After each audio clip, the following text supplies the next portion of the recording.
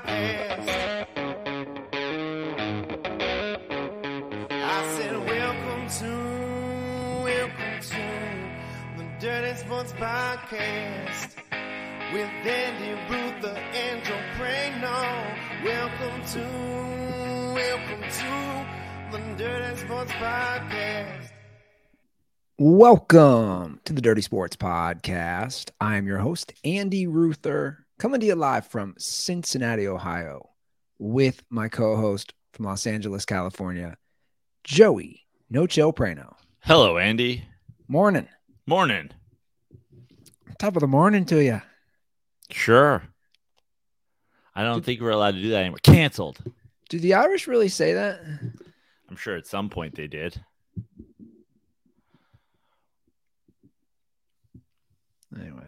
Anyway, good talk. Good pep talk. If we on get to sports. If we get a little research on that, let me know. Great. Hop into those YouTube comments.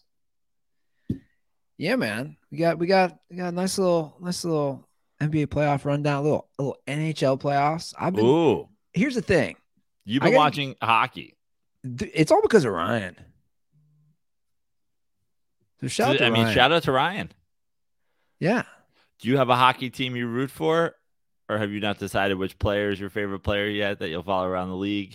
How's this working? Are you a Kraken fan? I haven't decided who I'm rooting for, but Columbus next year. You can go to a couple Blue Jackets games. So this is, and the Dirtballs will understand this. They will be like, that's the most Ruther thing ever. Watching the Panthers, Maple Leafs. I always want to. Leafs, right? Leafs. I always want to say Leafs. Watching the Panthers, Maple Leafs. There we go. And by the way, apologies to Ryan. I mean, down 3-0. It's a tough hole to get out of. But anyway, I became hung up on the nickname Panthers. That I've went down Wikipedia and how many Panthers are in Florida. There's Panthers in Florida, right? Well, there are. Yeah. There's about two. That's what I wanted to say. It's the most like Andy Ruther thing ever. Is I'm watching the game and now I'm focused on what's the status of this animal. Got down to about 70 in the 70s. Thanks to that's like a Sirius XM station.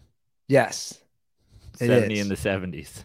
But thank God to some conservationist and animal activists. We're up to about 200. Okay. Basically, Tiger King and the chick, they brought them back. Yes. Carol Baskin. Carol fucking Baskin. So we're up to about 200, but I did learn something interesting, and I don't have a timeline on this. The Panthers used to extend all the way in the belt handle to Louisiana and even in Arkansas. Wow. Now they are in the southwestern part of Florida, hence the name Florida Panthers. But look, they're still there.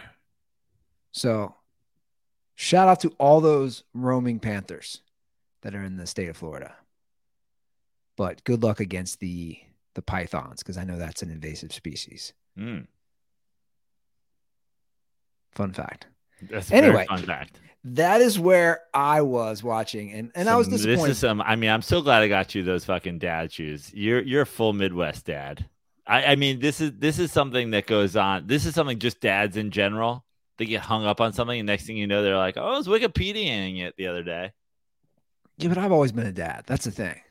I was talking about I was talking to my girlfriend's dad the other day about, like, for some reason he brought up like crew and rowing crew and the type of body builds that like do crew or whatever. And I was like, he's like, you actually have a good body for crew, long. And I was like, yeah, the only crew people I know are the Winklevoss twins. They went to my high school, and they were tall, lean guys. They were built like pretty much like me, a little bit taller, but like tall, lean dudes. And he was like, that's interesting. They went to your high school. Huh, that's interesting. Then like 4 days later, we're in the car. He's like, so I Wikipedia'd the Winklevoss twins. And I was like, why? Like, I was literally just talking about how they were built as dudes. They're in crypto now. And I was just like, this is it. We had a conversation about crew body types. You spent the next 4 days Wikipediaing the Winklevoss twins. I didn't know you went to the same high school. Yeah, that's correct.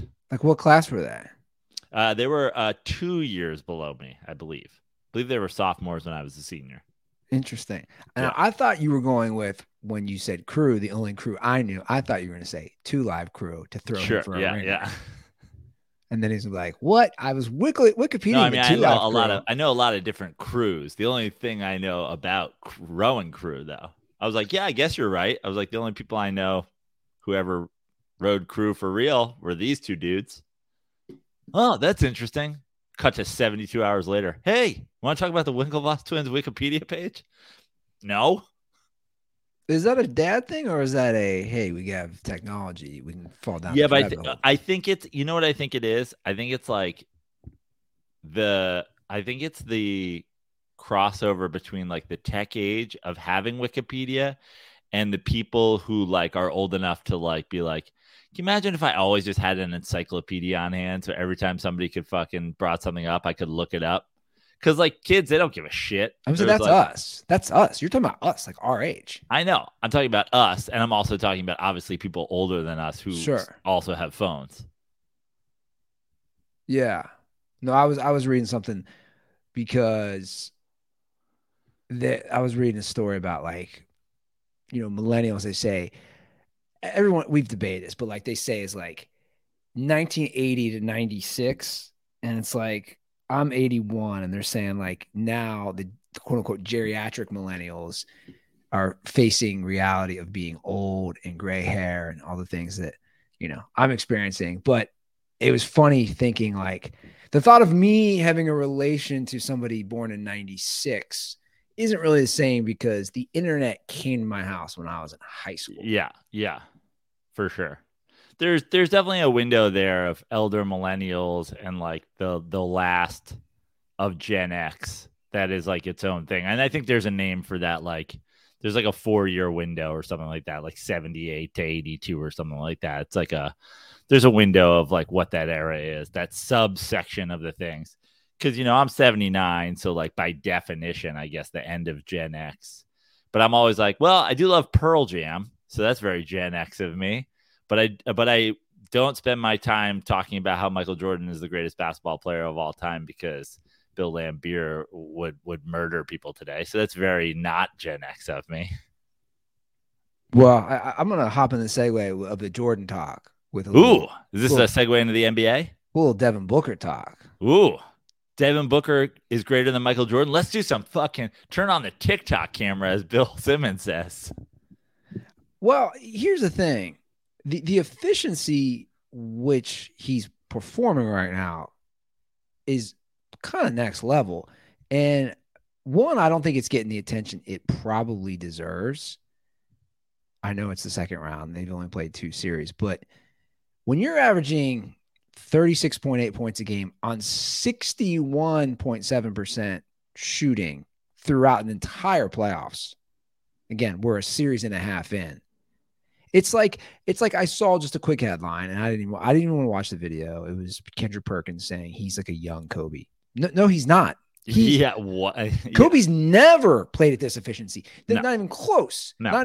Not even sniff the efficiency of what Devin Booker's doing. So don't disrespect him. But people can't, like, Devin Booker is not a modern NBA guard in that all those points are not coming on threes. He's getting the basket Correct. a lot. He's shooting in the mid-range a lot. And people just cannot, like, people are like, their brains just like, last guy shoot a mid-range, Kobe Bryant. Fucking total freak out. Yeah, absolutely. I mean, the Kobe, I would say Kobe hasn't had, I would bet that Kobe hasn't had as many efficient playoff games in his career, as many playoff games as efficient and heavily scoring in his career as Devin Booker has had this playoffs. Do you think Kobe had, like, what's Devin Booker averaging for the playoffs? 37? 36.8. So do you think Kobe has 6 or 8 or, yeah. Do you think Kobe Bryant has 6 36-point playoff performances where he shot 60% and over? I mean, he doesn't have one. I'm serious. I'd be shocked if he had won. I have his playoff stats right in front of me.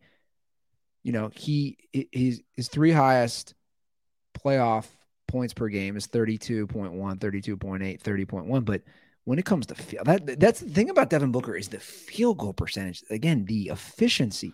This series, I mean, I said it. The reason it's not getting attention as much as attention is precisely what I said leading into this round.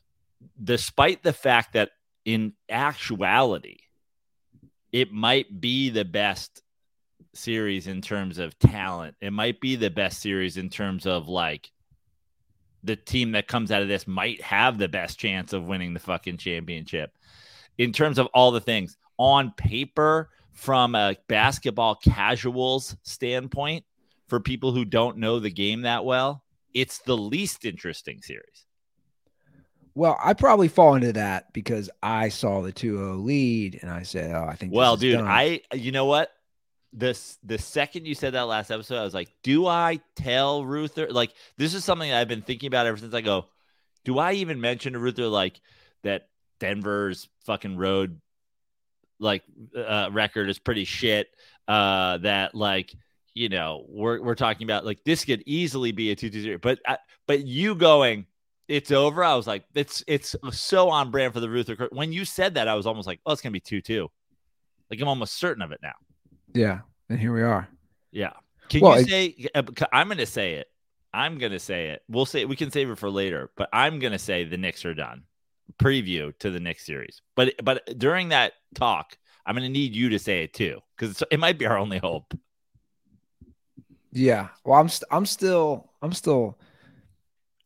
not sure on that one as far as saying anything's done, especially after what happened here. But this series is totally up in the air. Here's the line on Booker.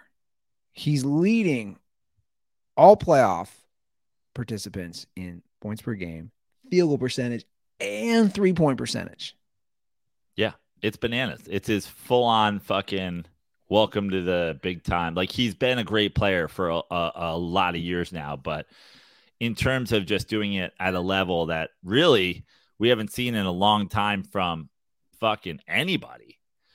Like, the most interesting part of the I don't want to say the most interesting part, but the thing that makes this series so special is the year's 2023.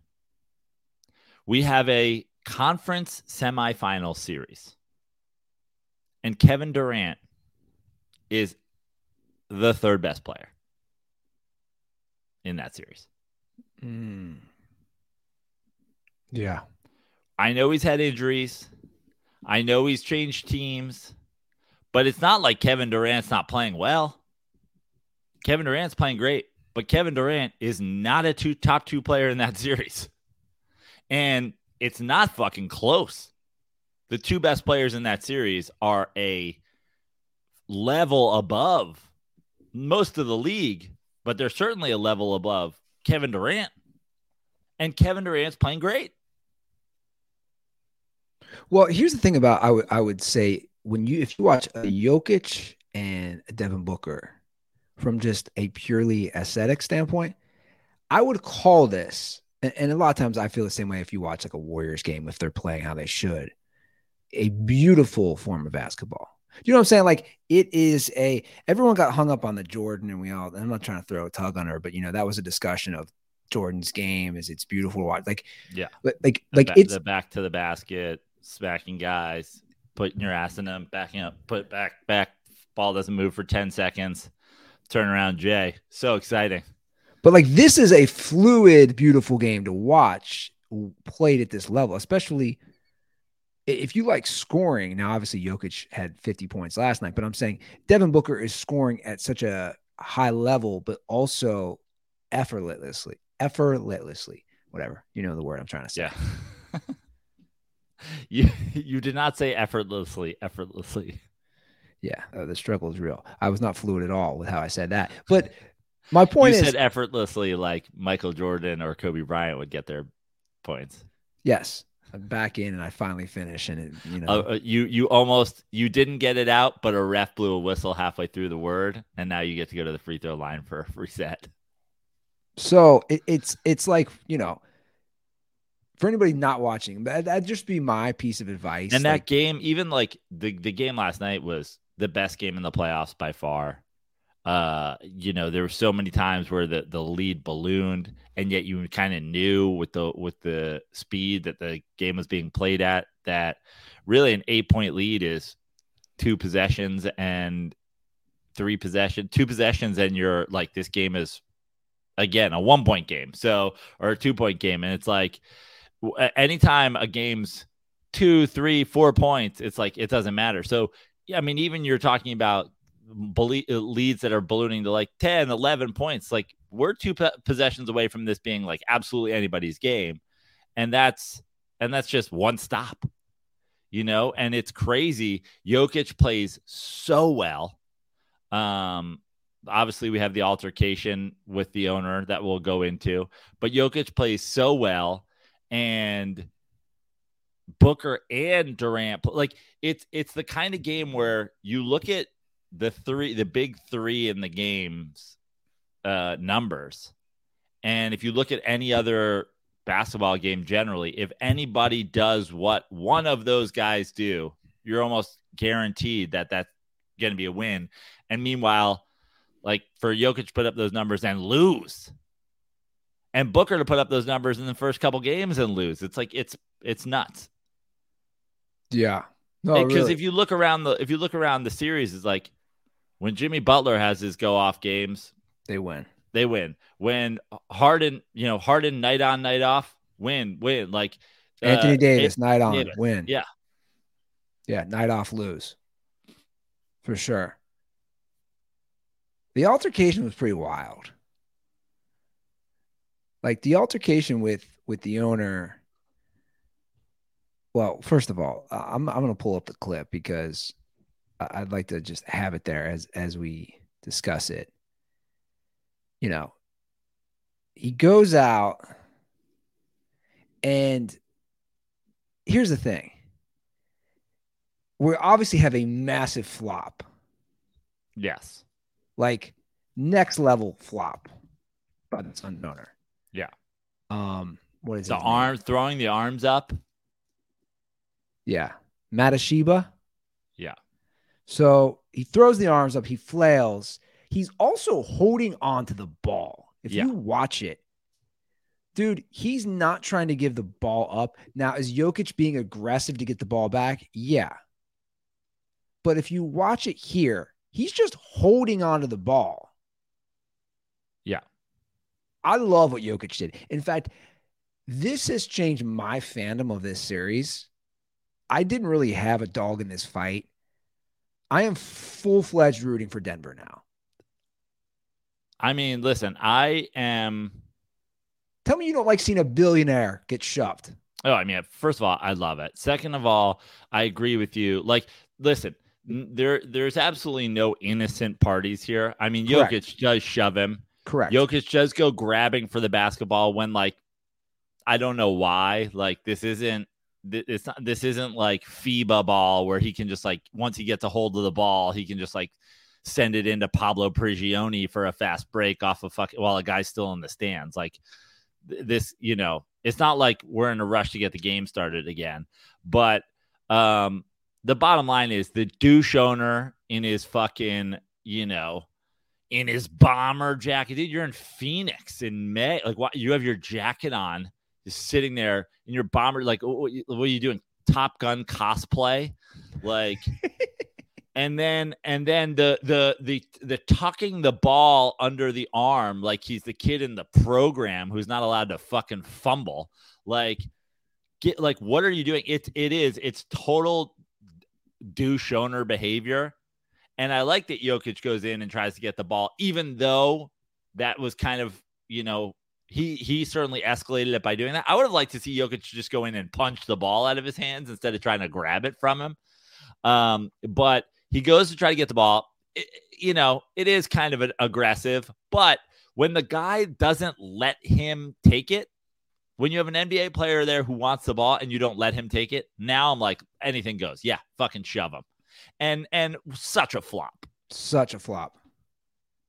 You know he played basketball at Michigan State, right? Yeah, he's a walk-on at Michigan State. Yeah. You know who fucking you know who like classic white point guard taking the charge flop. He's like, it's like if Steve Wojciechowski fucking owned a basketball team. I know. No, for sure. It's and here's the thing. These, like in this instance, we talk about the refs a lot, but it's the same thing where you're trying to become involved with the game, man. Like, be Cuban, be Ballmer. They can be lunatics in their own regard. They're not becoming involved with the actual game. Yeah. Right? Like, wouldn't you agree? And he's still like the bottom line is like just take the ownership thing out of it. He's still a fan. Like, give up the ball, sit down. Like, if this was the guy who went after Russell Westbrook in the luxury suite, we'd be like, bro, sit the fuck down. Or like, what? Imagine if it was a Raptors game and if it was Drake, he'd be getting absolutely destroyed today. They're like, bro, you don't play in the NBA. Take your fucking jersey off and sit down. Well, that's what Jokic actually said, and I'll play his response. Jokic kept calling him a fan, and obviously he's directly taking a dig at him, but he's also speaking truth. It is a fan. Like, you're sitting courtside. You're a fan, man. You might own the team, but you're still kind of a fan, and that's what Jokic said afterwards, which I love. Like, first of all, Jokic is terrifying. Yeah. I was like, you hear him talk, and I like the idea, by the way, of this guy, the owner, Matt Ishbia or whatever, like, he's going to wake up tomorrow in a John Wick scene. The two Jokic brothers are going to be in his house with his fucking dog. And they're going to be like, oh, now we hold your dog like you hold the ball. Come take it from us, maybe. You get worse than elbow to throat. I know. That's exactly what I was thinking of. I was going, where are can you imagine tomorrow morning you're just in some palatial Scottsdale mansion and you wake up to Hasbulla next to you and he's like, oh, what's up now? And then the Jokic brothers are like, we're going to eat your dog. He told me I was elbowing the fan. So, but the fan put the hand on me first, so I thought the league's supposed to protect us or whatever. So, but maybe I'm wrong. So we will see. Did you happen to know who the fan was? He's a fan of. He's on the. I know who is, but he's a fan, isn't he? I love this. Right? Yeah. He's ready to say owner. He doesn't want to. Yeah, he refuses. Doesn't want to give him the props that he's the owner. He's been in a fucking Eastern European detective's fucking investigation before. He like knows. He's like, I would like to see a lawyer. They're like, but do you know who it was? He's like, a fan. I believe he fan. Did you know his own? No, I mean, he could be. We all own something. I own house. I own car. He owns something. I don't know. He owned courtside seats. I know that. If he's a sitting Phoenix Suns owner, sitting on the court, and he's a fan, isn't he? Yeah. That doesn't mean that he's a. So whoever it is, and he's a fan, he cannot influence the game by holding the ball. Do you worry that this may lead to a fine or suspension or anything Why? like that? Just if the NBA official said that he thought you shoved him. Mm-hmm. So, but his hands on me, so they're not going to protect me. They're going to protect the fan. Fan. No, not me as a person. But I'm talking about as a player. Yeah. I mean, they can do whatever, of course. My favorite part of this they don't is care, but when they go, are you worried about being suspended? And in his head, he goes, for being 345 pounds and throwing elbow to neck of small person? Yeah, I'd probably get suspended. And then but instead he answers, why? I think you know why. I think we all know what the question is about. The question is about you fucking throat slamming a guy with your elbow who you take shits bigger than. I have a feeling Nikola Jokic owns a dog bigger than Matt Ishbia. Yeah, he probably does. He's like, what? For what? Because fan neck, elbow, neck, butt, my elbow? Come on. How about protecting my elbow? I thought NBA protect elbow. No, NBA protect throat of fan. Okay, agree to disagree. I think they're supposed to protect players. Were you surprised that he didn't just hand you the ball? I mean, that's what I expected maybe would happen. The fan would.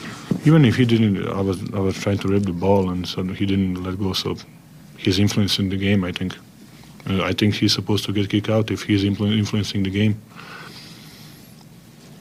I love that. That I think that's my favorite line too. Like he's presupposing that like who would kick out the owner? The owner kicks out the owner. Shouldn't whoever be in charge of this arena kick out fan man?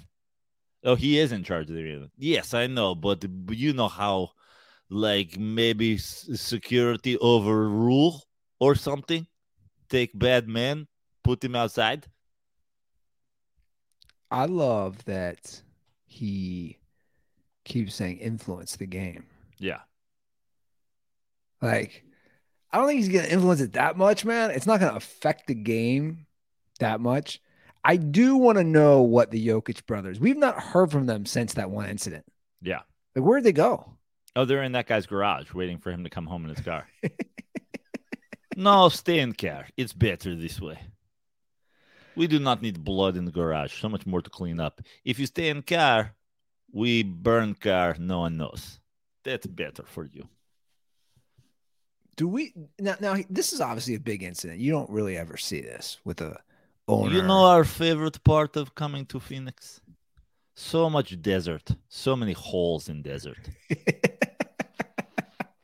This is not Denver.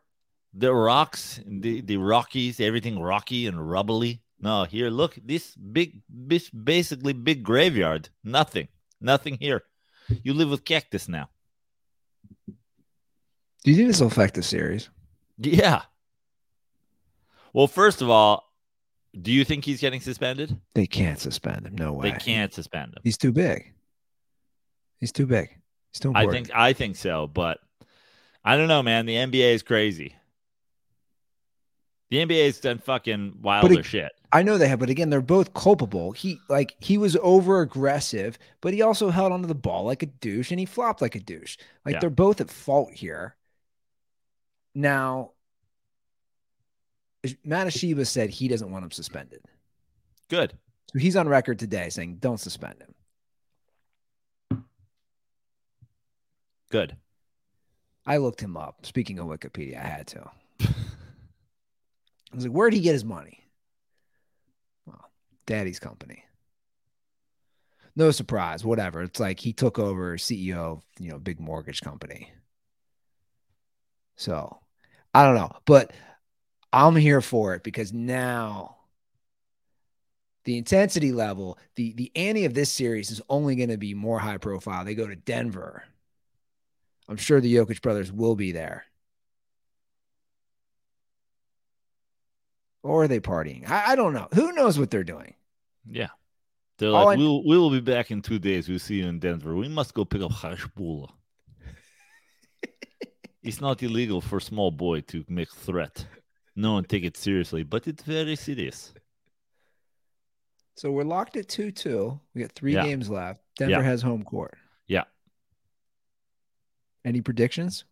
I think Denver wins this series. I think Denver wins this series for a couple. I mean, now listen, I think this series can go either way because, when you can get games, I don't think we've seen the Durant game yet. Do we have the Durant game? But I think this Denver, so much better at home than on the road. Not that I'm saying the Suns can't steal a game in Denver, but you look at that game last night and you look at the game 3. You're getting these performances. Now, again, you get the performance from Jokic last night, but so far it's, you have the Murray performance in game 1 and they win. It's like, I think they're going to be that much more. They're going to get that much more from the other guys at home. They have home court advantage. I mean, I could see it going 7, but I could also see it going 6. Like, I just think Jokic is like even when he's not having the huge game, he just affects the game so much. The passing, everything running through him. And I think if you're getting 53 points, like the idea that he got 53 and they lost, it's just, to me, I don't know. I just think they're deeper. I think they're going to go back home and probably, go up 3-2. And then it's and then you got to have a 2-game winner take all. Yeah. So Yeah, I think it's Denver, but I mean, I'm glad that this series has turned this way. Like, yeah, it's the most talent in terms of it's the most top heavy talent in terms of the series, and you love to see that. So sticking and guys with the in West. their prime, like we're not talking about Steph, Clay, AD, LeBron, like the names are bigger there, but like They're not these that guys far off though. No, but they are that far off in terms of like careers, but I'm saying in terms like these guys are all playing, like Booker and Jokic Sure, those are two playing at elite levels, Yeah. Kevin Durant certainly more in like the Harden, Steph, LeBron phase of his career. Which, that series, as everyone says, we all know that Lakers Warriors series, kind of you just follow how's Anthony Davis playing for the whole playoffs. That's going to be the Lakers. If Anthony Davis plays well, they're going to win or have a chance to win. If he doesn't, it's like game 2, they get smoked. Yeah, and it's really kind of confusing. I don't understand it. At this point, it just seems like, here's what I think, because people seem to think it's an effort thing, and I don't think it's an effort thing. I think it's a head thing. I think if you watch closely, when he comes out and he gets a couple baskets, he's off and running. And when he comes out and he misses a couple, it just seems like he doesn't trust his shot, and he just when he misses a couple of 8-footers. The next thing you know, he's short on every 8-footer. And I just think that he's for a big man who's getting most of his shots so close to the basket, you wouldn't expect him to be so streaky. But at the same time, I think the streakiness, I don't even think he's that streaky. I just think he gets a super, ding to his confidence when he misses a couple. Then he's afraid to take the one at the elbow. Then he's afraid to take the longer ones. Then he's short arming the ones that are closer. I don't even think it's a matter of a lack of effort, because he's generally pretty good, especially defensively. Well, that's what I was going to say. You would think that his defensive, because he's obviously a great two-way player. So you would think that, hey man, even if I'm not having like a stellar offensive game, the effect he has defensively is so huge. You would think maybe, I'm off to a rough start, but I got to block, I got to steal, I'm affecting the shots of their players. You would think it would then just kind of carry over to pick up his offensive game if it was lagging. But I feel like it doesn't. No, I just think he just gets so down offensively that you can tell it's really just the first couple shots for him. First couple shots go, he's reeling with confidence, and now all of a sudden he's like, ooh, it's one of my games. And it's like, dude, there's a ton of players, especially historically, the historic greats who have a bad first half or have a bad shooting quarter or have a bad whatever. And you just stick with it. That's like you shoot yourself out of it. Like, who gives a shit, dude? If you kind of tuck your tail between your legs and give up on this Lakers team with the roster they have, you guys are kind of done anyway. So why don't you at least go down swinging? But he just doesn't. His confidence just from game to game gets shot. But again, a lot of people are like, oh, he takes games off, and it's like, I don't think he does. I think he just has a real confidence problem when it's not going his way right out of the gate. Well, I think, like I said, I thought this would be a 7-game series. I think My head is telling me the Warriors even it up tonight, and we kind of have this back in and LA. forth.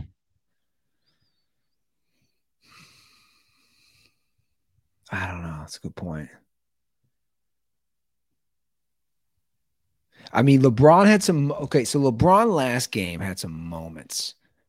Talk about LeBron. Talk about defensively. I know people were like, stop stroking him off, but like he had some moments. I'm not going to stop stroking him off. I'm fucking not going to stop. Let me just can I talk about LeBron for a second? And if this isn't a stroking off thing, this is just no one has ever done it like this. We see guys who get older and just become a shell of themselves. LeBron is galaxy brain basketball like I've never seen.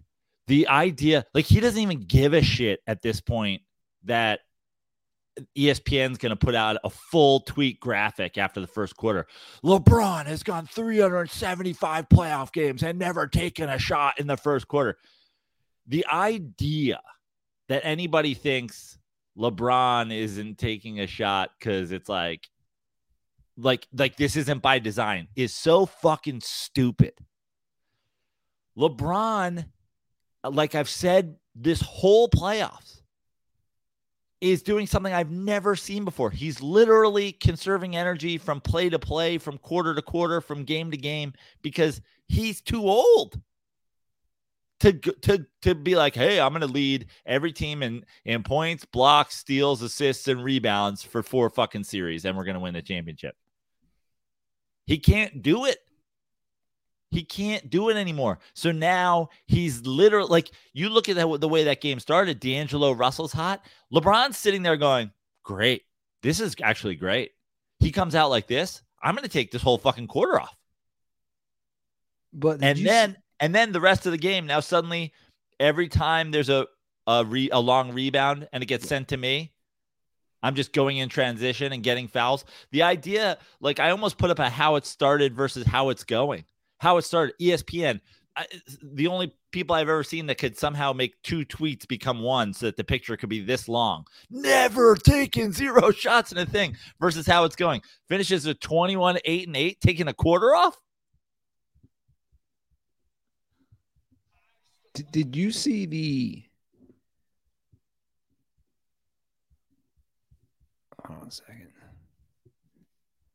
Did you see the chase down block? Yeah.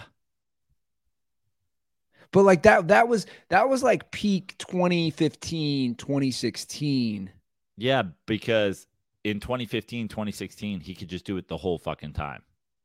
And here he's conserving. The reason he's able to do that at fucking 38 is because he's taken full possessions off. He's taking quarters off. And he's got a streaky team in AD. He's got a historically streaky AD, historically streaky D'Angelo Russell.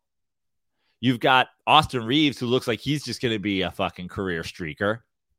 Like a team that he's like, oh, well, if we come out and we're playing okay, let these guys do it. And then when they get cold or when they got to go to the bench or whenever, then on every miss, get it to me, and I'll go down the floor and I'll get fouled or get a layup. Well, this pass, let me see if I can pull this up. Deflected by Davis, and he This kept one. it alive.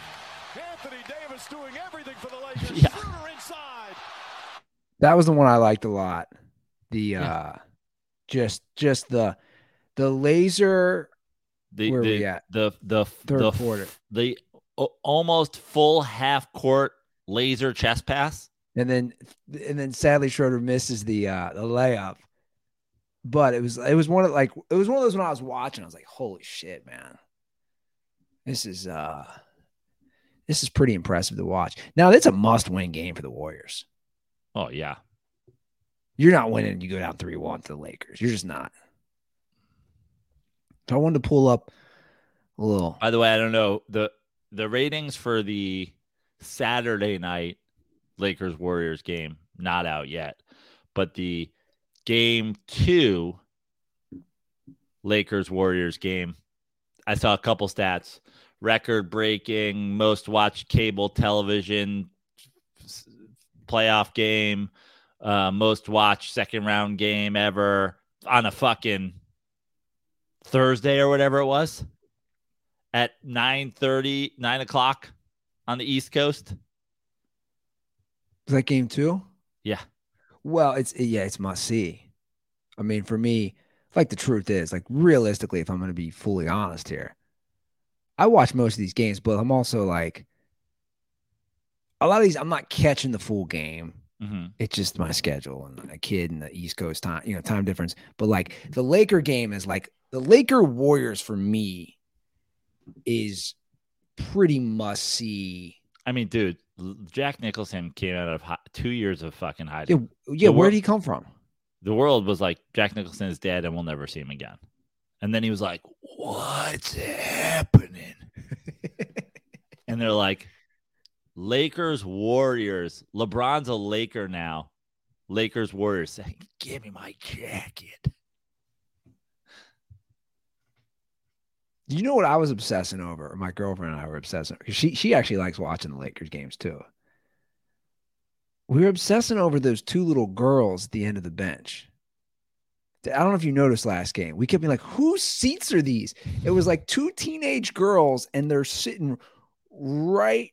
If you're facing the bench, they're sitting to the left of LeBron, and LeBron's talking to Anthony Davis. And we just kept being like, who are these girls? Like, I'm sure there was an adult, I hope so, on the left of them. I didn't see an adult ever in the picture, but it's like 2 little girls. And the one girl's like, the way she was sitting, her knees were almost like going into LeBron. It was almost like, yeah, give him some room, okay? She was female spreading. She was female spreading. What are those seats? I was debating that. Are those $10,000? Are those $10,000? Yeah. For that game? That's what I thought. Dude, it's fucking it's $1,800 to get in and sit in the fucking high 200s right now. Okay. Yeah, I that's what I was saying. I go like, those seats. I bet you those seats are $10,000 like for regular, for real. For like, let's say you tried to go to get that from like a ticket broker, I bet you it's 25.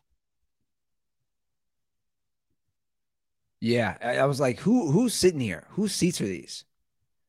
But I want to pull up a little action for tonight on Prize Picks. Dirtballs, if you haven't downloaded Prize Picks, download right now. All first-time users that use promo code DIRTY will receive a 100% instant deposit match up to $100. So if you deposit $100, Prize Picks will give you $100. And they have all the sports, NBA playoffs, regular Major League Baseball season, NHL playoffs, you name it. I like the assist, points, and rebounds combo. Like that seems to be like a good combo, right? So I like that. I'm going to pull that up here now. Jimmy Butler, ya boy, you're going against 40.5 points, rebounds, assists. We just did this last series, and this was the play I liked for Jimmy Butler. Yeah, give me the more than. More than. Yeah. I like that too. Your boy, LeBron James. 41.5 combined. Give me the more than. We're getting a LeBron game tonight, right? We're getting 25, 8, and 8. Yeah. Now, conversely, Anthony Davis, 41.5.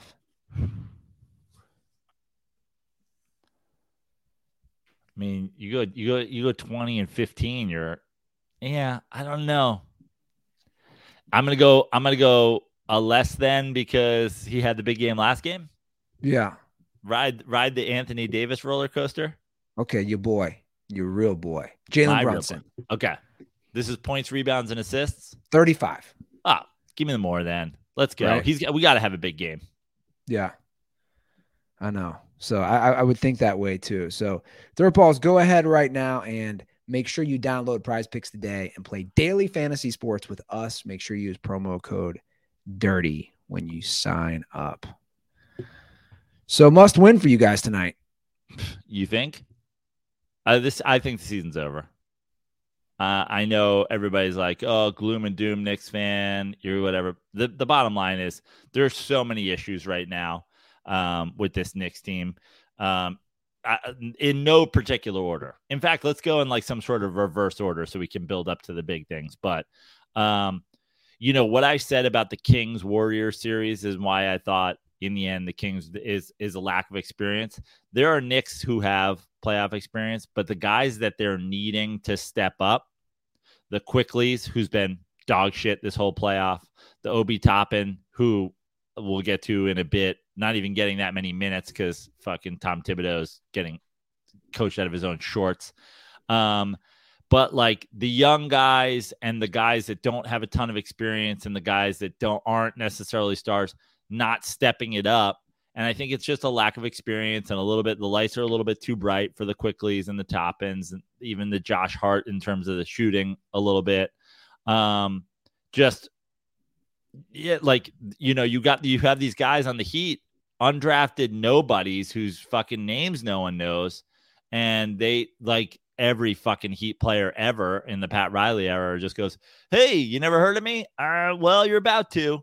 And with guys out, like Hero out on the fucking Heat, and you got other guys that are just stepping up and fucking canning their threes. Meanwhile, the guys, people are arguing, "Oh, Emmanuel Quickley, 6th man of the year. Oh, Obi Toppin, blah, blah, blah." It's like these guys, just the light's a little bit too bright for them.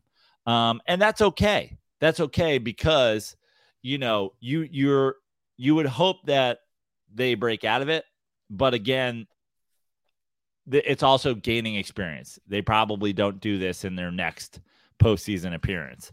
But then you go to the star situation. Jalen Brunson is fantastic.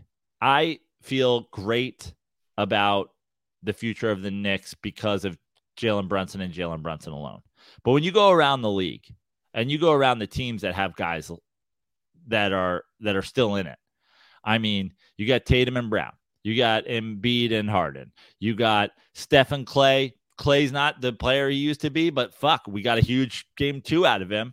You got Jokic and Murray. You got Booker and KD. The only team that doesn't have a fucking 1-2 is the Heat. Jimmy Butler is sort of on his fucking own in terms of the star power. And the Knicks are supposed to have Brunson and Randall fucking stinks. He stinks. I've said it as long as he's been on the New York Knicks. I said it from before they fucking traded for him, and I'll say it again now. The Knicks have a Julius Randle problem, and the problem is they need him to be good. The problem is they need him to be good. The problem is they treat him as for the majority of his time in the last 3 years, as their first star. Only now, literally 2 weeks left in the season when he gets hurt. The only reason we aren't going Julius Randle alpha problem the whole time is because he got hurt and Jalen Brunson fucking took over down the stretch at the end of the season. But the Knicks have a Julius Randle problem. When he's shit, he's so shit. And when he's good, he's still ball stopping good. Like Julius Randle, when you look around, is not in the class of any of those guys we just mentioned.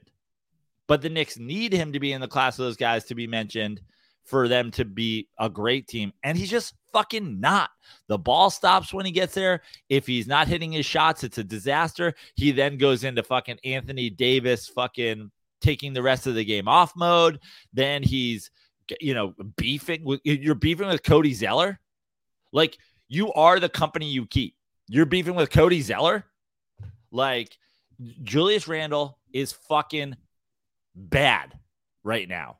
And the problem is he thinks he's a goddamn superstar. And the main problem, and this segues into the third problem, is Tom Thibodeau thinks he's a fucking superstar. There was one point in the last game where I looked at the minutes and Julius Randle's playing like dog shit. And he's played 30 minutes to Obi Toppin's 5. At some point, you got to be like, hey, man, this isn't working. We're getting blown out of the fucking game. Julius Randle stinks. Be forward thinking. Even if we lose this fucking series, how about getting Obi Toppin some fucking minutes? How about seeing what he can do? Because he can't do worse than Julius Randle. Bad attitude, bad play, starting fucking beefs with people. Like, Thibodeau's getting coached out of his fucking, like, Eric Spoelstra is playing chess, and Tom Thibodeau is playing fucking Parcheesi. He's playing fucking Yahtzee out there. He's playing like fucking Mousetrap.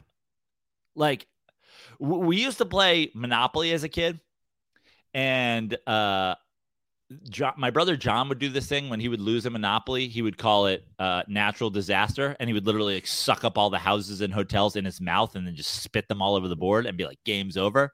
That's what Tom Thibodeau is doing right now. Tom Thibodeau is my brother playing Monopoly. He's just like, game over. I don't want to play anymore.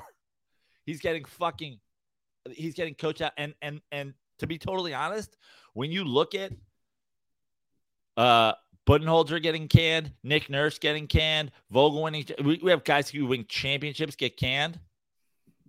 And we're going to let Tom Thibodeau just go, hey, my strategy is the 5 guys I trust play 44 minutes. And if we're getting our ass kicked, I don't change. I don't adjust. And we get fucking routed. I think this series is over. And goddamn it, I hope I'm wrong. But I think this series is fucking over. I love Jalen Brunson. This team needs to be Jalen Brunson's. I'd trade Julius Randle for fucking dimes on the dollar. The future of this team is not Brunson and Randle. It's not. I can't believe we extended him. This is exactly what I expected from him. Randle, everybody's fucking bonering out. Like, even the game they beat the Heat in late in the season, Julius Randle hits a fucking fall away 3-pointer to beat them. It's like, dude, it was a terrible ball stopping, horrific possession that he just happened to hit the shot. That doesn't mean it's fucking good basketball. Every single time the Heat come out of a timeout, they get a bucket. Meanwhile, you cut to fucking video of Tom Thibodeau during timeouts. He's like, don't let them out hustle you. I fucking can't stand it. It's shades of fucking his former head coach that he was the assistant of, Doc Rivers. Anytime you cut to a coach and they're not talking about strategy, they're just going, you got to try harder. What is this? Remember the fucking Titans? Shut up. Did I catch a Mousetrap reference in there? Yeah. So. I think this is the series that's the most over. Well, the other one, and it makes me furious. The other one's 2-2. We have a nice little back and forth going on. I still don't have too much faith in the Sixers. I thought they were going to blow yesterday's game.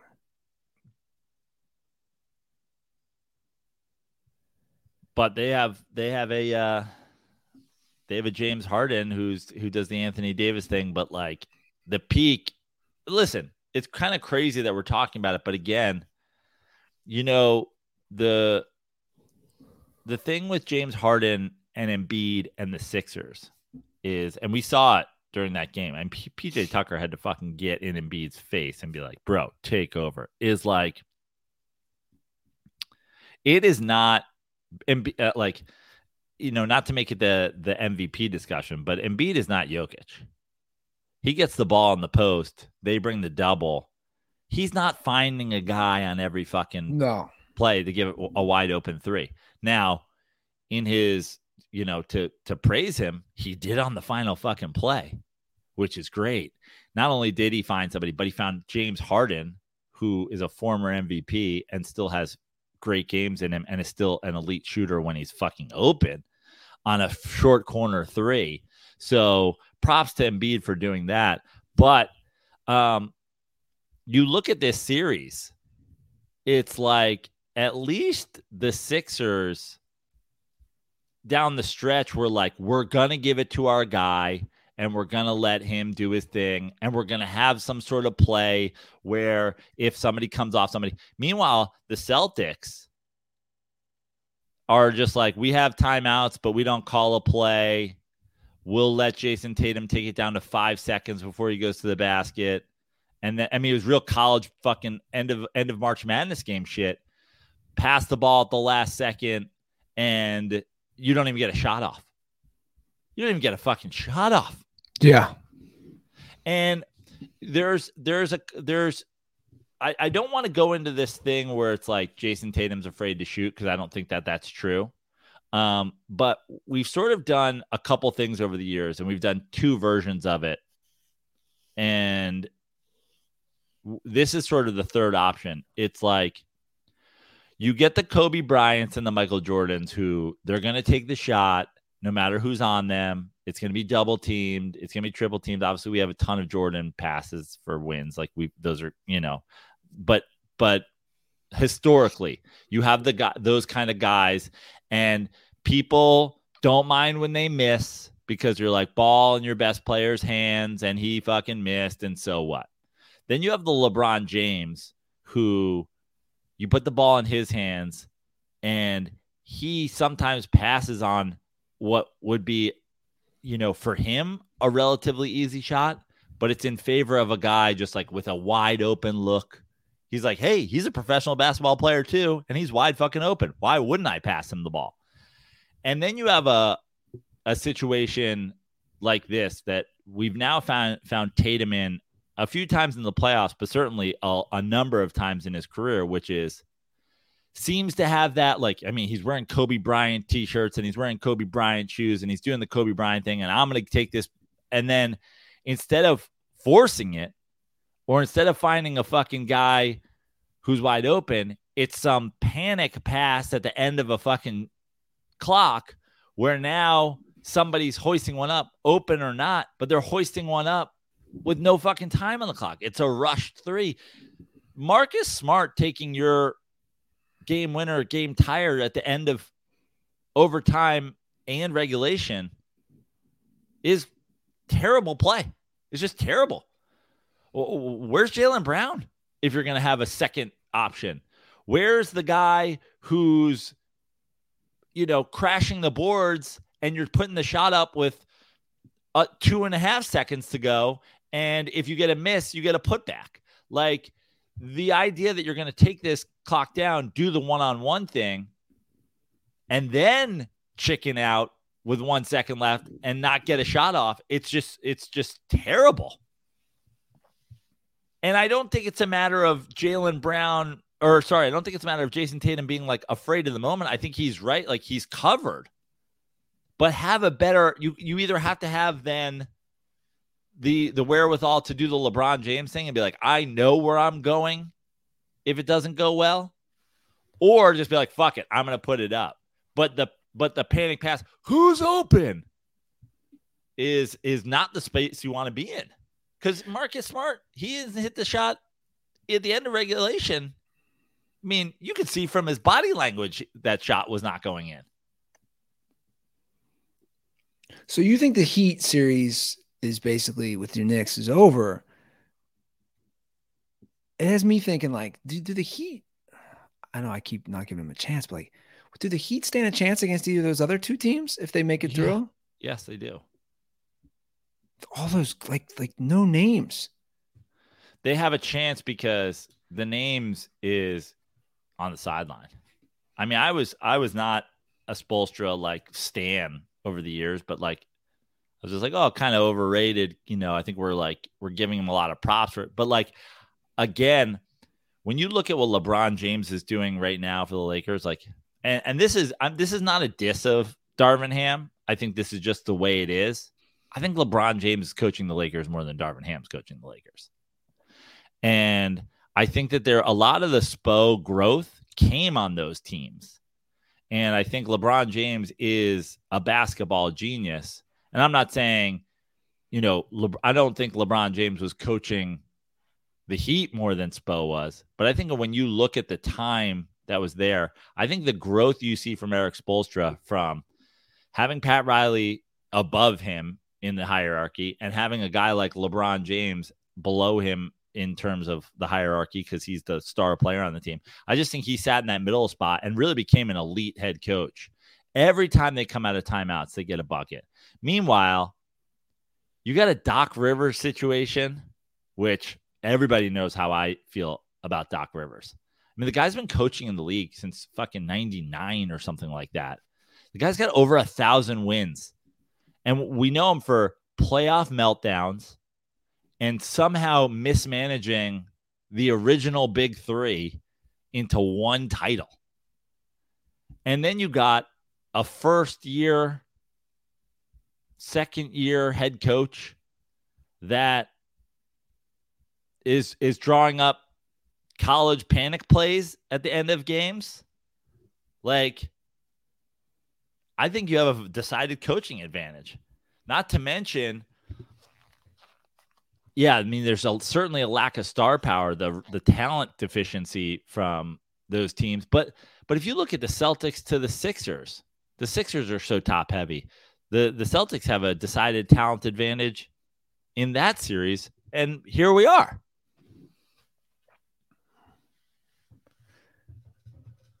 What do you think of Bronny going to USC?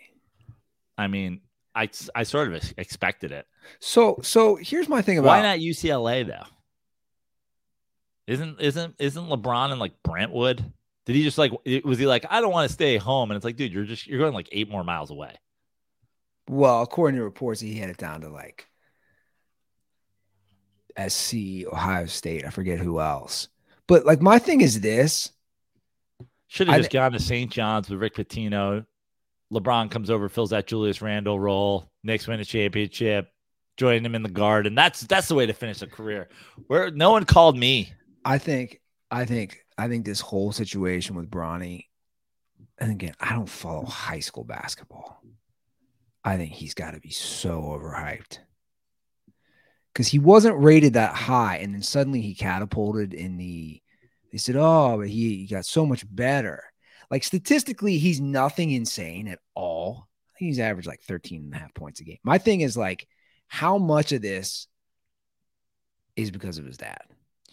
I assume a lot. How much of what though? His hype. Yeah, but when you say his hype because of his dad, are you saying unfair hype, nepo baby hype? Yes. Or let me play devil's advocate a little bit. I don't think Bronny James is coming into the league and being the next LeBron James. No. Obviously, I don't think he's coming into the league and being a star. But is there a little bit of when we talk about? I mean, look at Jalen Brunson. Jalen Brunson is Rick Brunson's son.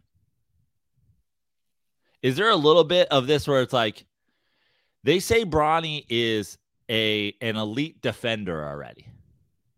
Is there any part of this where you're like, hey, man, if I take a chance on Bronny James, if he has like a fifth of his father's basketball acumen, is he like a legit backup guard?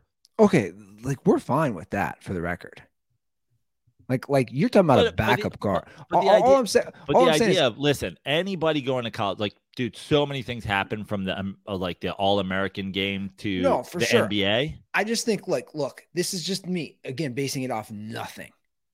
I think a lot, like, he obviously has had a lot of hype around him because of his father. I just think, like, the idea that maybe I'm wrong, the idea that we're just assuming he's going to make it to the NBA, or I'll say with the nepotism stuff, the idea that he might not just make it just because of his dad. Like, he'll make it because of his dad, his old man. That's all I'm saying. Like, do we know? This is my question. Do we actually know his skill / talent level, or is that all lost because of his dad? That's all I'm saying. I think at this point we know his skill level of LA high school prep basketball, which really doesn't matter. Like the idea of him, like, I think what's going to happen is Bronny James has as good a shot as anybody that has, elite genes and athleticism of going to college and figuring it out and going to the NBA. Is Bronny James the type of player who goes to the NBA after a year in college? Probably not. Does he this year, after next year?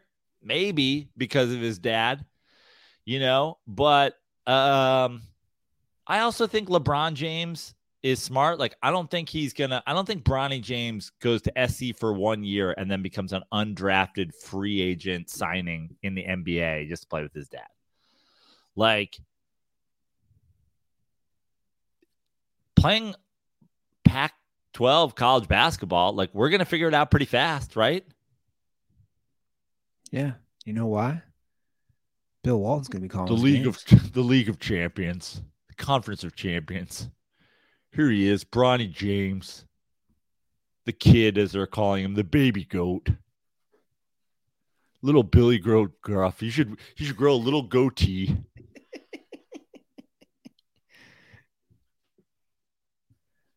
Son of a goat,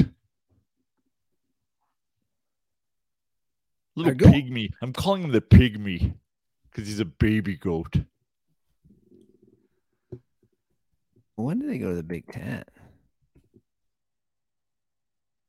SC goes to the Big Ten. USC's going to the Big Ten. Yeah, and UCLA. Dumb. That's so dumb. Yeah, we talked about this, but I know it's confusing. Oh no, I have a medical procedure done after every episode where we talk college sports to have that. August 2nd, 2024 is when they go to the Big Ten. So he'll have one season under the belt. One season here. They're doing a documentary on Bill Walton. I know a couple of dirtballs tagged us. Yeah, love it. 30 for 30, right? Yeah. So we did have a call. You're talking about coaches. We did have a call. We had an NBA call about the firing of coaches because is it Buden or Budenholzer? Budenholzer, but they call him Coach Bud. Coach Bud was fired. They call him not going to work here anymore. That's for sure. Well, and we both said he deserved it. And then we found out his brother died during the series, and I was like, okay, well, you can dial that back. And then they're like, no, we're firing him. And I was like, Jesus Christ, you're the Milwaukee Bucks. I know. So we got to call about the NBA. But to be fair, let me like, because I've hopped. If this is a fence, I've hopped on back and forth across this fence. If my brother died, I still know how many timeouts I had. Shots. I'm just saying, like, I think I actually am now on the side of it was wrong to fire him. Even though I was calling for him to be fired. I'm now on the side of it was wrong to be fired. Him. But at the same time, devil's advocate, I know how many timeouts I had. Well, he is donezo. And we got a call about this stuff. Super Dirtball Bribes here, guys. Something I really want to touch on and see what y'all's opinion is. Seems like the NBA is such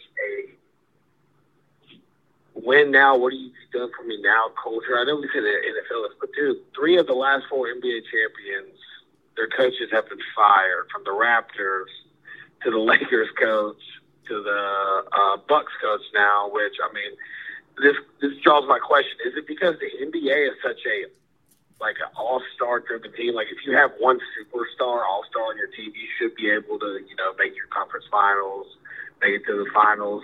Like, anybody can really win with that Bucks team because of Giannis, or anybody should be able to win because you have LeBron and AD. Like, is that why these coaches are just getting fired and replaced so quick? It's kind of crazy, like, most sports, you win your title, you're safe for another 4 or 5 years just because you just won a championship. But it doesn't seem to be the case in the NBA. And I think that's just because such a superstar, all-star driven league where one guy can really change the game, unlike football, baby. Just get y'all's opinion on that. Stay dirty. All right. So, again, we've seen the coaching carousel with recent champions. I don't know. Like here's the thing, man. I've always debated, internally, coaching in the how much does coaching really matter? I think a lot of it is maintaining players' egos. Now, you have great coaches who call plays. I think Brad Stevens was really good at calling plays. I'm just thinking of him off the top of my head. You have coaches who call plays, but I know for me, every time they show the coaches, I always kind of cringe.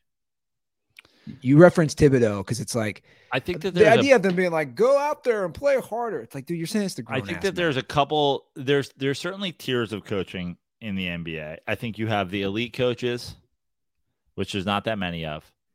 I think you have the guys who are great motivators, great ego managers. I mean, Doc Rivers, again, has been coaching 24 years as like a guy who everybody likes and everybody's happy to play for, and I'll ride or die with coach, but like you're going to get out coached in every series that you go up against an elite head coach.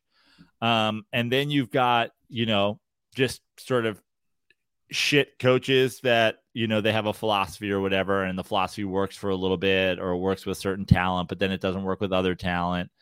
And, like a guy like Steve Kerr is a great example of it. Like, in my opinion, still not an elite head coach, but like Spoelstra, like has grown as a coach, but also knows to like steal from people. He's like, I don't have like the best ideas, but I'm smart enough to know like that guy does and that guy does. Like Steve Kerr's been open about like my inbounds plays, my out of timeout plays. I just look around the league and fucking steal them. I steal from Brad Stevens. I steal from D'Antoni. I steal from Spoelstra. It's like, good. Okay. Be a good coach cover band. It's better than be. But he's a prime example. Like, we're not going to know Kerr's level until he doesn't have those guys. Sure. Like, we'll probably never know because he'll probably be like, I'm out too. Fuck him. That's what I'm saying. Like, we've seen Spoelstra with a super team and without one. And that's why he's changed our opinions, because he's learned, dude, he can coach, man. You get Jimmy Butler and a bunch of G League guys, and they're going to make the Eastern Conference Finals again. I think to answer Bryson's question, he's absolutely right that it is a star-driven league. And I think that just like there's tiers of coaches, there's tiers of superstars. And with those superstars, there's windows. You look at Giannis. I mean, we called it. I mean, we titled the episode I think, that they were the fucking McCarthy Packers. It's like you get one with Giannis. You like this is Doc Rivers with the Celtics. Like if 10 years from now the Bucks have won, they did fail. Now, like, I don't agree. Oh, was the season a failure? Like in the Giannis interview? No, but a decade could be a failure if you just get one. If LeBron ages out of the league and, Steph and the Warriors age out and suddenly it's 2030 and Jokic has a couple of fucking titles and Tatum's got a couple titles and Giannis is sitting there with one. Yeah, it was a failure of a fucking decade. But so when you're looking at each situation, like the Lakers, they felt like they had a chance to change the coaching, shake it up, make one last run with the LeBron AD thing. And they did. The Bucks obviously are trying to figure out something that works with Giannis going forward. And I'm sure that those guys are talked to before those decisions are made, And if I'm not saying Giannis said fire coach, but I have a feeling if Giannis says, if you fire coach, I'm going to be fucking pissed, then they wouldn't fire him, Same goes for LeBron James. The interesting one is Nick Nurse. Who are we catering to here? Fred VanVleet? Like, you won a championship.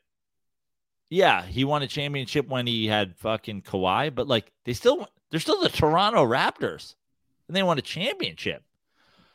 What star? Like, who are we catering to up there? Oh, he lost the locker room. Good. Maybe he should. The locker room's not very good. Maybe lose everybody except for the fucking couple guys who can play and find a new locker room. Like, I mean, he lost the locker room. Let's not forget. Siakam's walking around with a camcorder from 1995. Yeah, exactly. So, like, those are the guys he's losing. Yeah. He's probably headed to Milwaukee, maybe, right? You've lost. We know Nick Nurse lost the locker room because Siakam took off 2 games while he edited the Blair Witch Project 3. He's just in the locker room, snot bubbling out of his nose. He's like, we lose today in Philly. It's not good out here. I'm scared. Oh, man. Yeah, I think Milwaukee might be his next move, maybe. Well, listen, there's a shout out to all the new subscribers to my Substack. We were doing Knicks halftime happy hour. I gave out some derby picks. I hope you guys took my 1-2 derby pick and paired them with a third for a trifecta, because my 1-2 came 1-3. But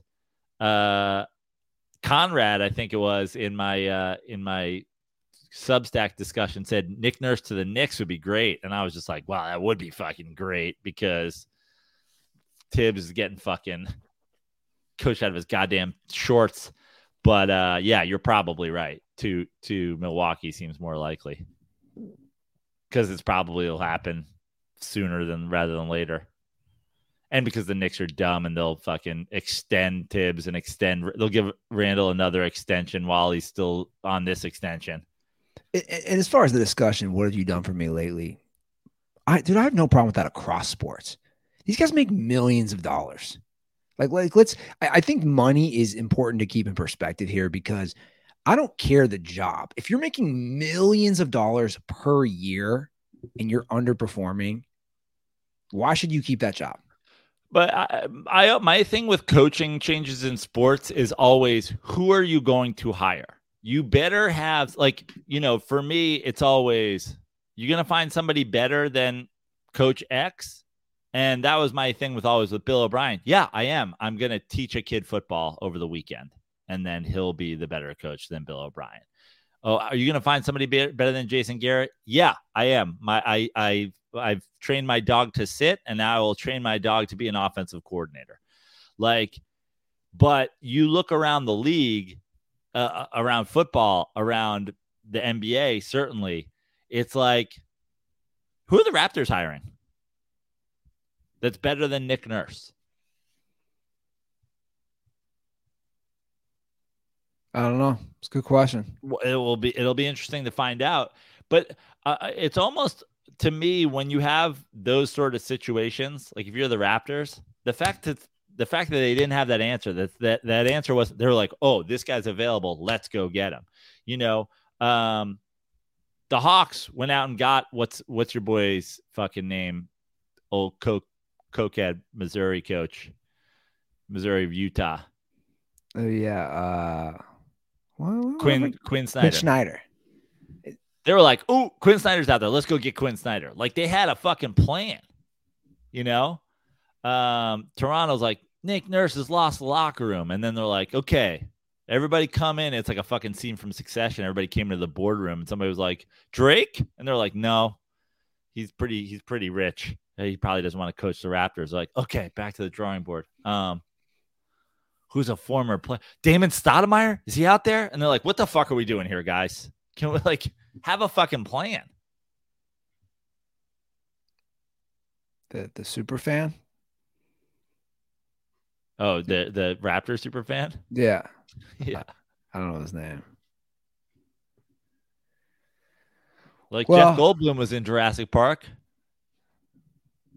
He's tall, but he doesn't know anything about basketball. Took me a second on that one. Like Jeff Goldblum. Oh, yes. A dinosaur reference. A raptor, specifically. Yeah. I see what you did there. So I was watching the NHL playoffs, like I said. I know. And yeah, man, it's those games. I was thinking about what we were talking about. It really is like deflection after like there's not too many clean goals. I know. But we got a call. I referenced it earlier. Panthers up now 3-0. Yeah. So they're in control. But and I think this call is also now, before you get this, I just want to know, since you're into the playoffs so much and your dad Wikipediaing, is the Kraken real, and does it live in the Pacific Northwest? Have you found out any references to the Kraken? I haven't looked up the Kraken. I will, though. It's a good rum, that's for sure. Is it? Yeah, I like the Kraken. Kraken black rum. I took a different angle on the Kraken. I took the angle on the arena they're playing. I didn't realize that was the revamped Key Arena. Did you know that? No. I thought they built a new arena. So the old arena that the Sonics played in has been just completely redone. Great. Yeah. So that's the rabbit hole I fell down because it's got that funny name, right? I don't know what's the name. It's like God damn it, what is it? It is the Climate Pledge Arena.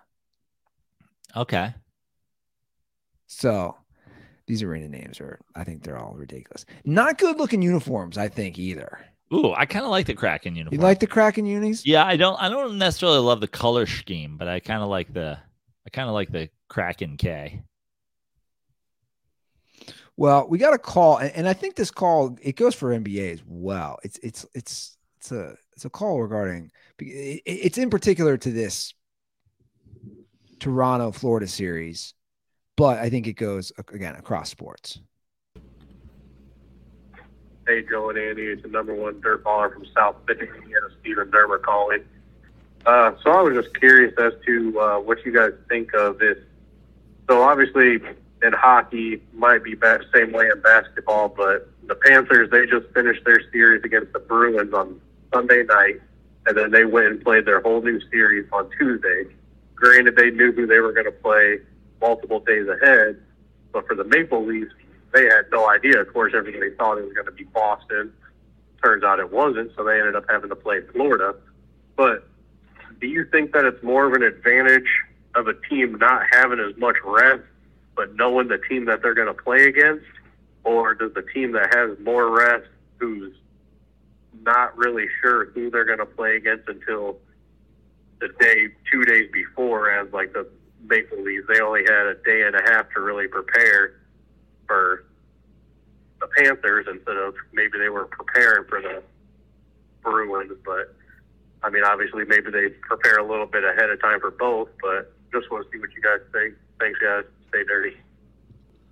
So I think in this instance, when you're the underdog like Florida, like I think you do have an advantage. I don't think – I hate to cut you off, and I don't know a ton about hockey, but I don't think if the Florida Panthers beat the Bruins in round one that they're the underdog. So let's start there. Okay. But also, this is kind of a weird question because, I mean, Florida is certainly not in. I mean, they're in a fucking dogfight with the best team in history. I don't think there's any sort of preparation that's going on for like, well, if we win, then we know we have the Maple Leafs. Like, they're not fucking looking forward to the Maple Leafs at all. Yeah, well, I think in sports, I mean, momentum is real. I know some people want to argue that it's not, but like, if you just come off this big series win, don't you want to play as quickly as possible because you have that confidence? I don't know. I don't know how hockey. I have no idea. Like, I don't know about rest. I don't know about rest. I'm just saying, like I don't know. You see it a lot in sports, right? A team sweeps somebody. I don't think you want to rest especially long when you're playing well. But again, I don't know a ton about hockey, but I saw. You remember Sean Avery? He played on a lot of teams. Playing on Reds. I think he's got some sort of hockey podcast now. I keep seeing clips of it, and after the he must have some sort of like the guy's had a lot of beefs in his life, but he must have some sort of beef with the Maple Leafs. But he was like, I'm so glad Toronto gets to play Florida. Florida's going to butt fuck them. He's just like, the Florida Panthers are going to butt fuck the Maple Leafs, and I'm here for it. And I was just like, I'm seeing this after they're already down like a couple of games. Like, how did he fucking, like, what would give him that? And he was just like certain of it. He was just like, they're going to kick the shit out of them. And I was like, that's interesting take. And apparently he's right. So, I mean, I don't know. I mean, like, I think in basketball, for sure, like, you don't want to go too long because you've got this rhythm going. Football, we've seen it where the bye week has hurt people, especially if they're good enough. I don't think the bye week hurts as much as when teams are so good that they like rest guys in week 17 and 18, and then they have a bye week. And then you're like, oh, dude, you're basically taking a month off here. And in baseball, obviously, you want enough rest where your pitching gets lined up again, but you don't want so much rest where you're just sitting cold. So yeah, I think it's like a delicate balance where you want to rest. You want to get enough rest for the guys who need rest, but you want to play as quickly as you possibly can where everything's like back on schedule. Yeah, I mean, look, it's a fine line. You definitely don't want too much rest when you're playing, right? Because you get lethargic, and I think the rhythm The thing. old Larry Bird on the sideline thing. Like he's got to lay down. He's got to fucking have a heat pad. Like you sit there, you just get stiff. Yeah. Exactly. Well, dude, think about yourself. Okay. If here's just the common thing for everybody. If you're doing yard work for 3 hours and you come in, you eat a nice lunch. I'm just saying that food coma kicks in. You're like, I don't want to go back outside. Can we call this episode the Toronto Maple Leafs are a Midwest dad after lunch, 3 hours of yard work and lunch? Am I referencing myself on Saturday? Maybe. So on Saturday, you did some yard work. First of all, did you do it in your dad's shoes? That's the only thing I wear. I love that. My neighbor commented on it, by the way. Did he? He's like, those shoes are real white for yard work. He was like, what's up with those? And I told him the whole story. And he's like, my daughter told me never, ever get a pair of those. I was like, well, these are more of a shtick, a bit. But I was like, they're comfy, man. I'll tell you what, now that I'm. Good arch support. Oh, yeah. Like, because I got a little back hill. When you're going up the hill with the mower. So the shoes are strong. The shoes are nice and grass stained green now. Good. They're nice and broken in. But then I had my I was doing the weed whacker, the whole thing. I was out there trimming up some things. Now take me through the Andy Ruther just like yard work thing. Like, where's this weed whacker from? Did this come out of your dad's garage? It did. Okay. Because I'm just like, is Andy Ruther going to Costco and buying a weed whacker these days? Like, where are we at here? I would. You would. A lot of it is hand-me-downs. Did I say hand-me-downs? Or like I bought my buddy. I don't want to call it your hand-me-downs. I want to call it your this is essentially what you were left to, like this is his estate that you've taken over here. Sure. It's I guess that's the way I look at it. But most of my brothers have all this stuff, right? Yeah, so, exactly. So it works out for me. Hey, here, take that. But like the mower, my buddy has a big lawn now. He lived in Denver. He had a much smaller property. So when he moved back home, I bought his used little Greenworks electric lawnmower. Electric stuff's nice. I've never had an electric thing. Now, is that all battery packed? Yeah. Okay. So that's like the new thing. All my neighbors have that stuff.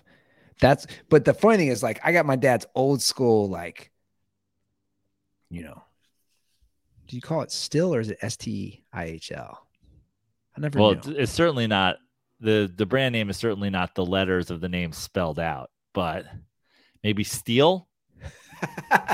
Well, regardless, I got my STIHL mower. Like it's the NBA. That thing is loud. That's not allowed. I didn't want my mower to be too loud. I didn't want my STIHL mower to be too loud because I knew people were inside watching the NUBA game. Yeah. So anyway, I don't even know where we got here. I'm just saying, like, you're in the yard, you're sweating. Yeah. You come in, you have lunch. You're not going back out there. The point is you don't want to go back out. That's all I'm saying. No. You want to just say, okay, I'm going to do it. I'm going to go continue tomorrow. Yeah. Right. And the food coma lunch thing is real. I remember when I used to work for a moving company in college. Those were the worst. You take a lunch, you eat, you eat an hour lunch, you take a little nap, eat for 20 minutes, sleep for 40, and you're like, God, I got to move shit now. Yeah. The point is, you don't want that in sports. you know, I was trying to explain. Here's a good quick thing before we get out of here. The Maple Leafs have post-lunch coma. No, I'm not. We're not. I already have a title set. Okay. It's going to be Devin Booker's coming out party with rainbows all around. No. Oh man. God. Cut to Kid Rock watching our podcast on his computer and shooting it with a machine gun. Grandpa's trigger today.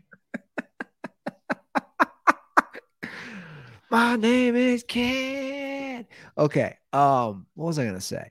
Oh, I was trying to explain this one to my girlfriend, which I don't think I did a good job. Again, we were watching the Lakers game, and she's like, I don't get it. They're killing them. They got killed last game.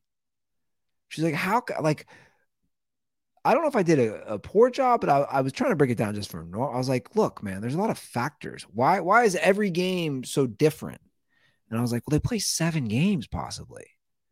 I was like, it depends on travel. If you're at home, you're away. Like, there's so many factors. I was like, I know it's not on the same level. I was like, the fucking 5th grade boys. I remember we played a team twice in the same day. I was like, we killed them earlier in the day. Then a few hours later, we had to play the same team. We beat them by 2. I was like, it's kind of the same thing. Like, just because you kill a team, like, what? I don't know.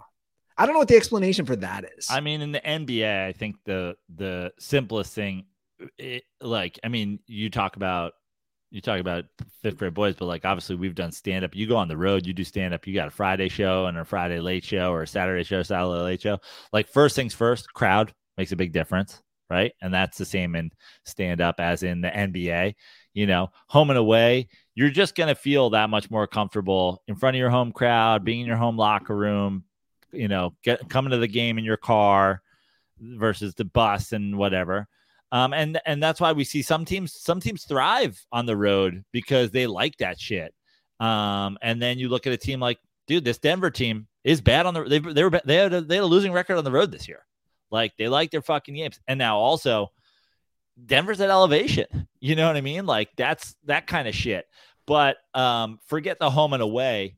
In the NBA, I think the simplest explanation is like, at the NBA level, even in these elite things, sometimes you're just hitting your shots. Yeah. And sometimes you're not. And when you look at a series like the Knicks series, for example, it's like, the Knicks haven't had a good shooting performance in I don't know how fucking long. And they're not a great shooting team, but take again my favorite team to reference ever, the 2011 Mavs. The team got hot in the fucking second round to the point where they're like, we're so hot, we're going to win the fucking NBA championship. And people are like, no, you're not. And they're like, yeah, we are. We just like fucking game 1. They're like, they're winning it all. Game 4, Kobe's fucking quitting, Artest is choking people, fucking buying himself, elbowing dudes. They're losing by 45. They're cruising through. Next thing you know, they're in the fucking finals, beating a fucking super team. They're just like, we're hot. And I think that's the thing in the NBA. Sometimes your shots are falling and sometimes they're not. And obviously if you're a better shooting team, they're going to fall more often than they're not. But this Warriors team, for example, they have 2 of the greatest shooters of all time. And if those guys are hitting their shots, like they're a fucking tough team to beat. And this Lakers team, super streaky. But when the Lakers are hitting their shots, that's why you look at. I mean, Clay has a 40-point game, and is hitting all his shots, and it's a Warriors blowout at home. And then you come back to LA, and D'Angelo Russell starts hot and scores 12 points to fucking start the game. It's like it's a Lakers blowout. The teams are so talented when you're at the NBA level, even the worst team in the league. I mean, we've seen this in the NBA. Like, you would never have that kind of thing in, other professional sports, but like, or even college level sports or whatever. Like, you come out and the worst team in the league is just like, man, they hit 25 threes tonight and they blew out the best team in the league. Like, it happens. Yeah. So I No, think for that's sure. it specifically on the NBA. Like, I guess it's kind of the equivalent. We were talking to Ryan. Like, Ryan talks about the goalies. Your goalies get hot, it kind of changes everything. The NBA equivalent of that is just like you're hitting your threes. You're shooting really well. Yeah. Give us a ring, comment, question, call, whatever it is. 310-359-8365. That is our hotline. So chime in with some opinions and please, one request, just try to make sure it's like I can hear it. Okay. Like Bryson, we're now past the 60 seconds or less thing. We're on to just make sure I can hear you. Like Bryson, we understood your call today, but you've been leaving a lot of calls. I haven't been able to really tell, like the audible or the audio level, I should say, hasn't been the best, especially in your car, for example. Like this last call, I think was not in your car. I just we're adding cars to the list of don't be laying down. We have a history. Let's be honest. We have a history. People going in coal mines. Yeah. People going deep sea fishing. When I can't hear a dirt ball, I always just assume that they're stoned and they're hanging upside down like a vampire in the Lost Boys. They're like in a cave, hanging upside down like a bat.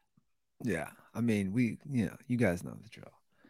Anyway, social, the dirty sports, and yeah, that's it from my end. Well, guys, I have a bunch of shows. I'm going to list them in order as they come up.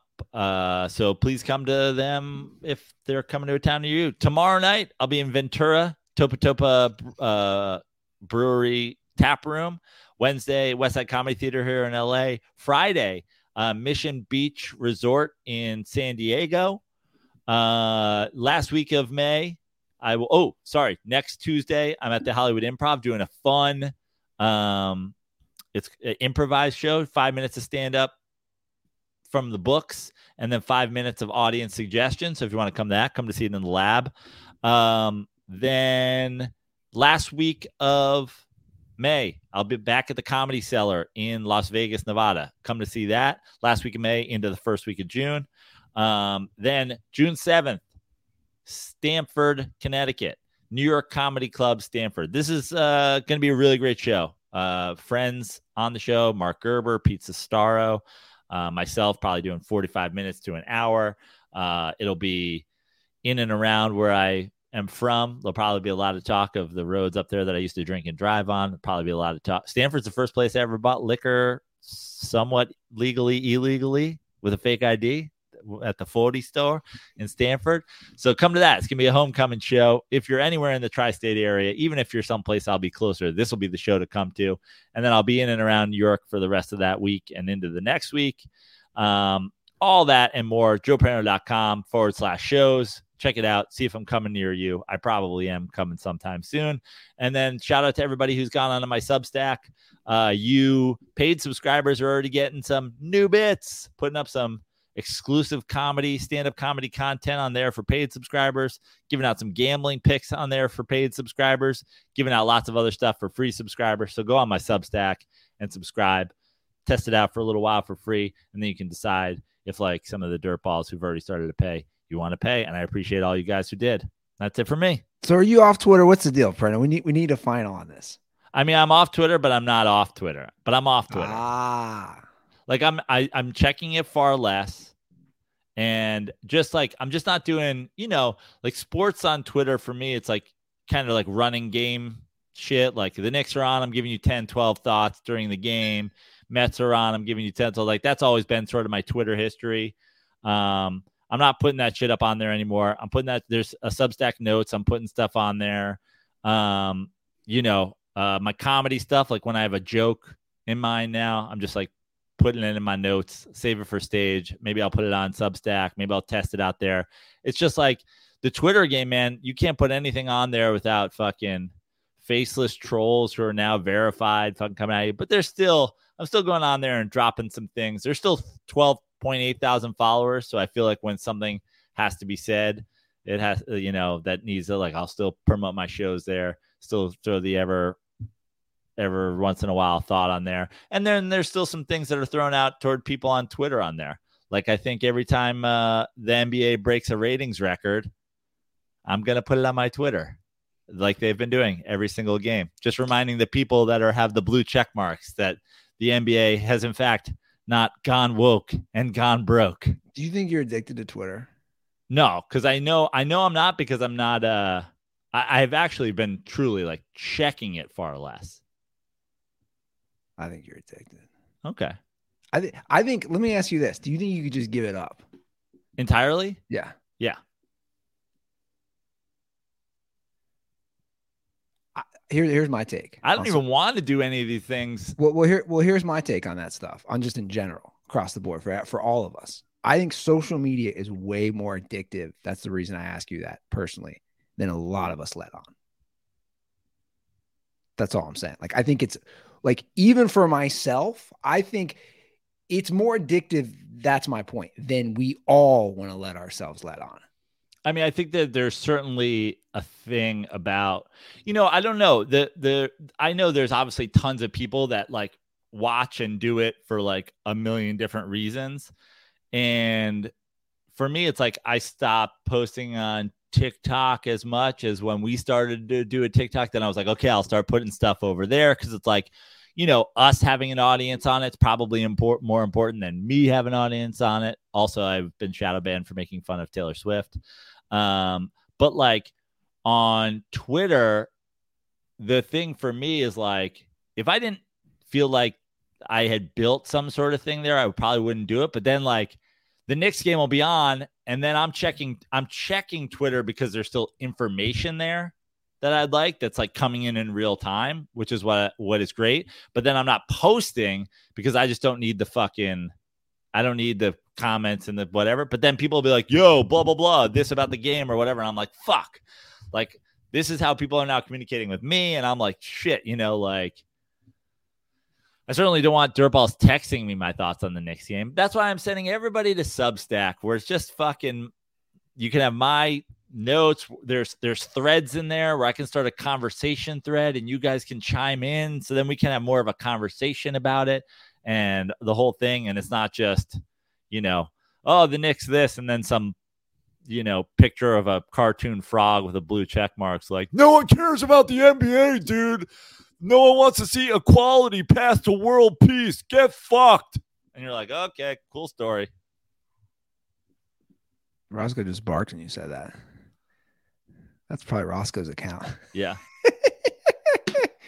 I'm still on Twitter. I'm not tweeting as much, but I'm still occasionally popping off with questions like I did the other day as far as what the protocol is if we tip on carry out.